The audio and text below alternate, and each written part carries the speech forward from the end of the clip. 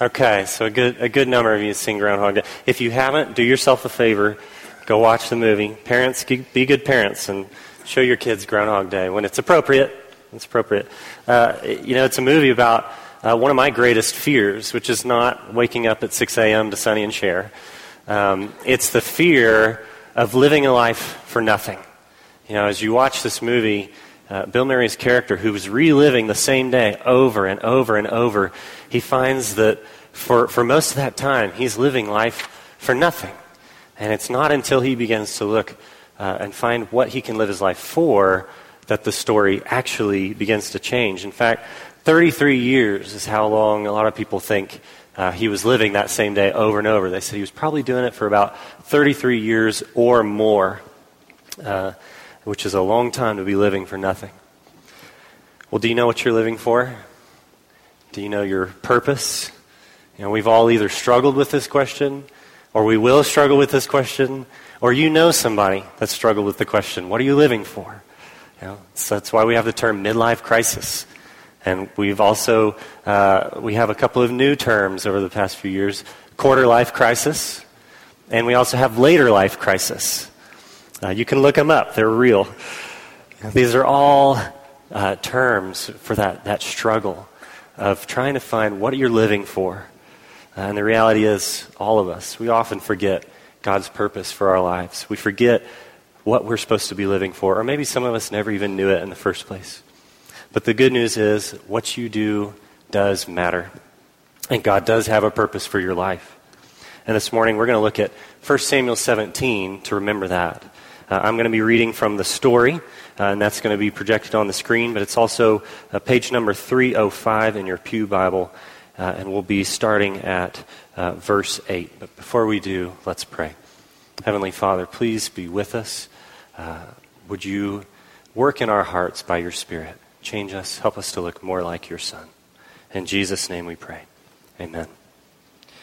So let me give you a little backstory. So at this point in the story, Saul has been anointed king. He was inaugurated, and he was living as Israel's king for some time.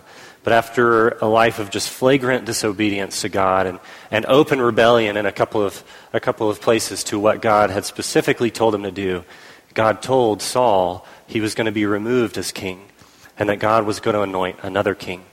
So Samuel goes, and unbeknownst to Saul, Samuel goes and anoints the young little shepherd that even his own family didn't think about, David, and anoints him as king. But David hasn't been king yet. Well, God had removed his presence from Saul, and Saul started having these fits of madness. Word gets out, the Philistines, their enemies and neighbors, hear about it, and they decide, great time to attack, great time to get some more land and to take over that prime real estate. And so they come, and the armies set up across a valley from each other. Each one's on the high ground, and they're at a standstill, each one waiting for the other one to give up their advantage and to come down and to attack up the hill. Well, they're on a standstill, but then out comes Goliath, and he's big. I'm sure a lot of you have heard the story before, and so you know Goliath was over somewhere around 9 to 10 feet tall. I have a friend who's 6'8", and he makes me feel tiny. So just trying to imagine Goliath. You know, I'd have to jump probably to reach how high he is. And Goliath comes out, and he says, "Why do you come out and line up for battle? Am I not a Philistine, and are you not the servants of Saul? Choose a man and have him come down to me. If he is able to fight and kill me, we will become your subjects. But if I overcome him and kill him, you will become our subjects and serve us."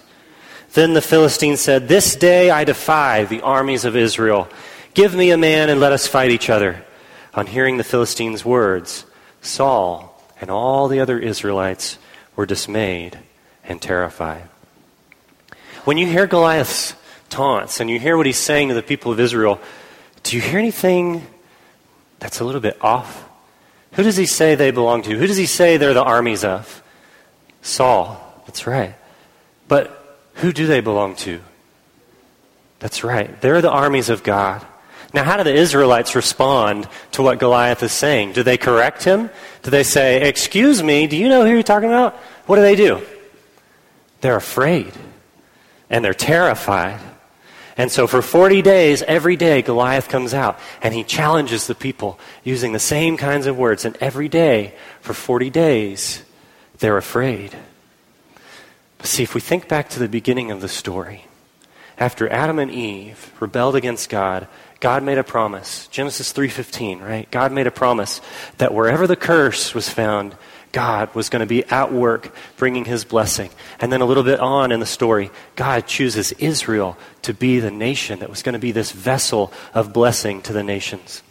They were supposed to make God known through the world. And as they lived for God's glory, the world around them was supposed to change, to look a little more like heaven, and to give people a taste of what God wanted the earth to be like. And at this point, God had been showing Israel that nothing could stand against his plan if they would live for his plan. They had already come into a land with giants. They had seen walls that fell down with a shout. They saw bread come out of heaven, water come out of a rock. They saw an entire army defeated by a few guys with pots that had some fire in it, and they just threw it. And the army, God took over and defeated the enemy. But it's really easy for us to be afraid when we forget God's faithfulness in the past, isn't it? Well, the Israelites forgot what they were living for. They forgot God's power, and they were afraid. And so every day for 40 days, they stood there afraid. And so God sent a young shepherd boy named David to show them what they're living for and to get rid of that obstacle that was keeping them from it. Let's read. Early in the morning, David left the flock in the care of a shepherd, loaded up and set out as Jesse had directed. He reached the camp as the army was going out to its battle positions, shouting the war cry. Israel and the Philistines were drawing up their lines facing each other. David left his things with the keeper of supplies, ran to the battle lines, and asked his brothers how they were. As he was talking with them, Goliath, the Philistine champion from Gath, stepped out from his lines and shouted his usual defiance, and David heard it. Whenever the Israelites saw the man, they all fled from him in great fear. So the same thing's starting to happen, but this time there's something different, because David's there, and he hears what Goliath has to say. And then David asked the men standing near him, "What will be done for the man who kills this Philistine and removes this disgrace from Israel? Who is this uncircumcised Philistine that he should defy the armies of the living God?" Did you hear it?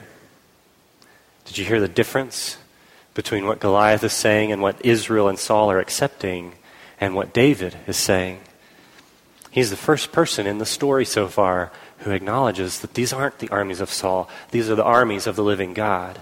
And in ancient warfare, if your army is coming against my army, it was generally understood it was really about your God versus my God. Whoever's God was stronger wins the battle.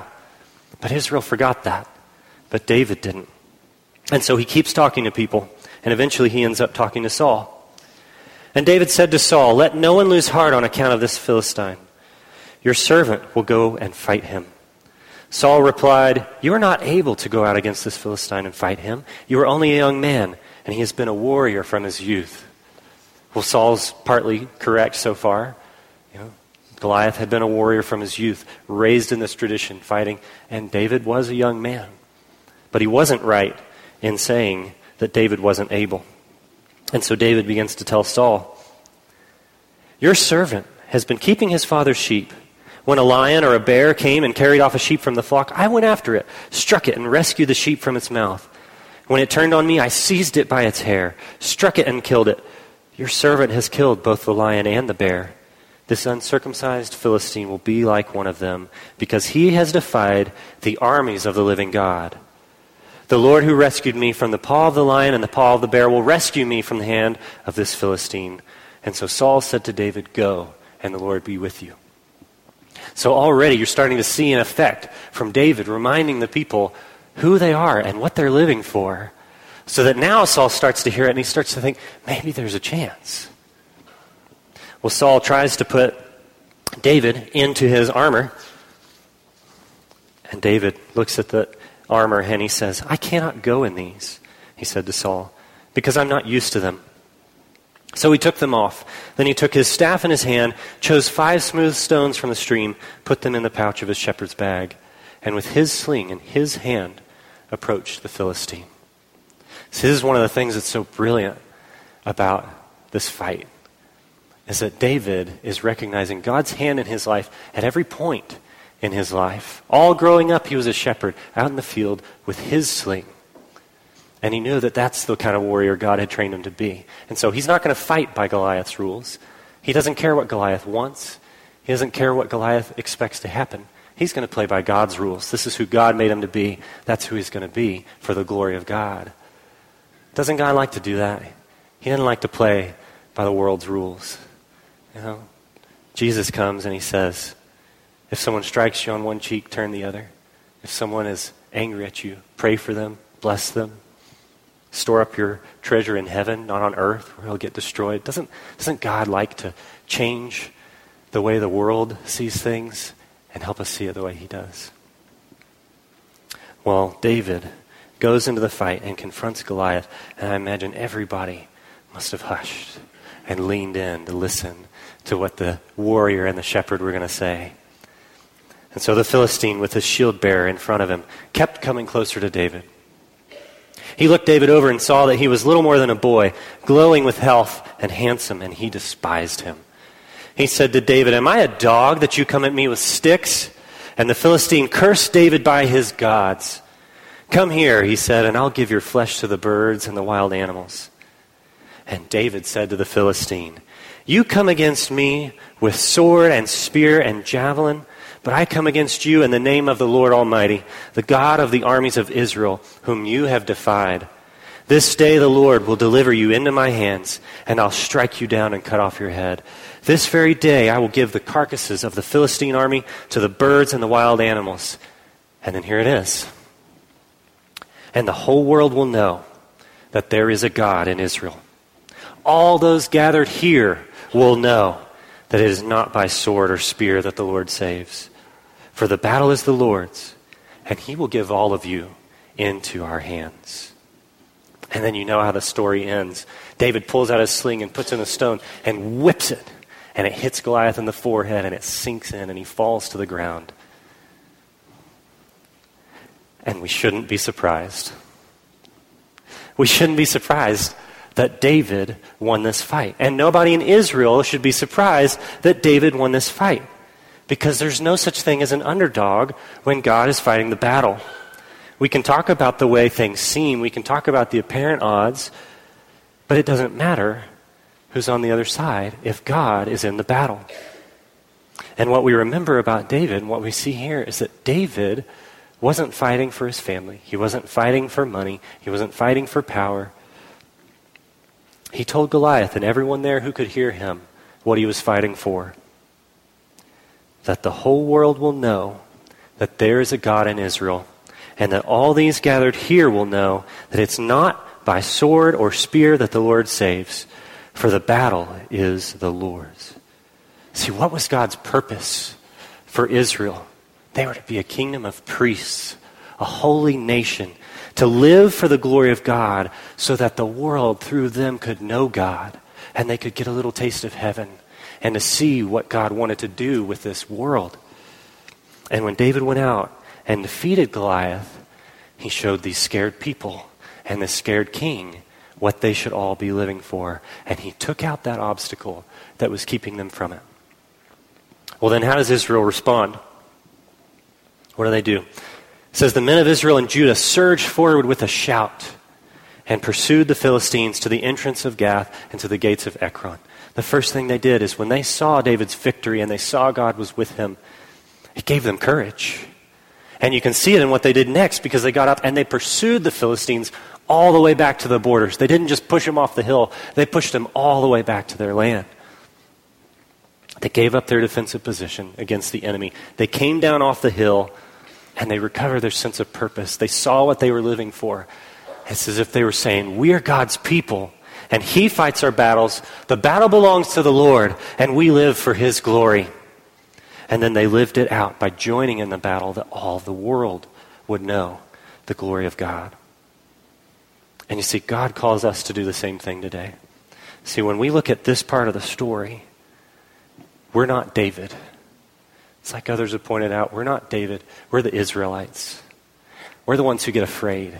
We're the ones who forget. We're the ones who stand there looking at this thing, not knowing what to do. And so God sent another shepherd. And he sent Jesus, a better David, to come. See, David made mistakes in his life, but Jesus never did. And David fought a giant, but Jesus fought sin and he fought death. And David saved a nation, but Jesus saved the world. He not only lived every moment of his life for the glory of God, he also removed the thing that keeps us from doing the same. See, if you belong to Jesus, he has removed the sin that keeps you from a relationship with God. He's removed the sin that keeps us from being able to have a relationship with each other and with the world around us. He went to the cross and he faced the biggest Goliath that the world has ever known, and he defeated it, not with a sword, not with a spear, but with his death, by taking the penalty that should have been ours on himself.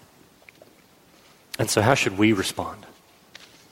The same way as Israel. See, when we look at the cross, it gives us courage, because we remember what Christ has done, and that the only thing the enemy can do to us is temporary. It's only temporary. We get afraid. We get afraid of being afraid. But when we look at the cross, we remember it's only temporary.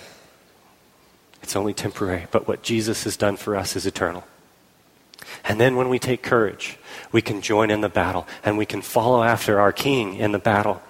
And we can fight it every day, either to live for God's glory and to push against the curse, or to let the curse push back against us.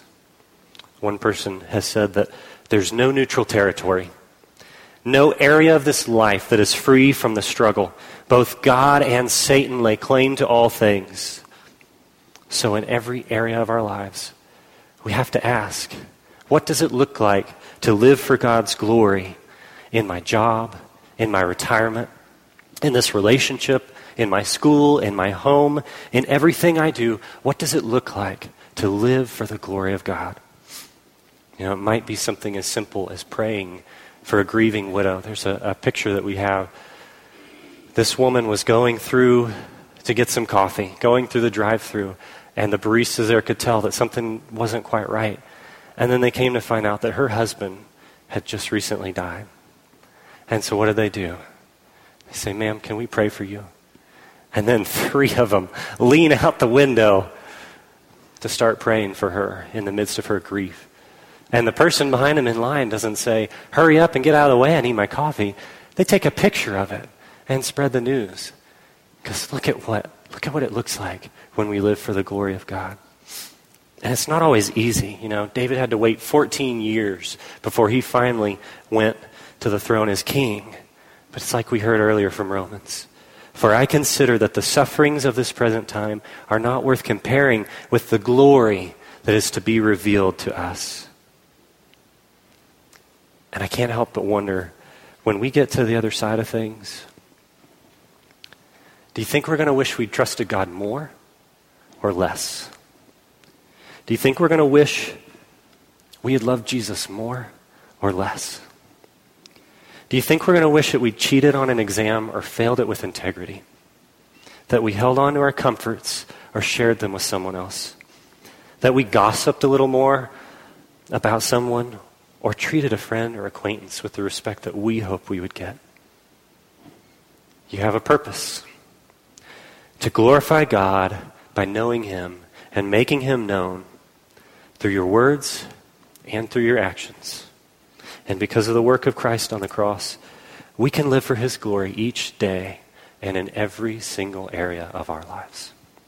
Let's pray. Heavenly Father, thank you. Thank you for our hero, Jesus Christ, who has won the battle.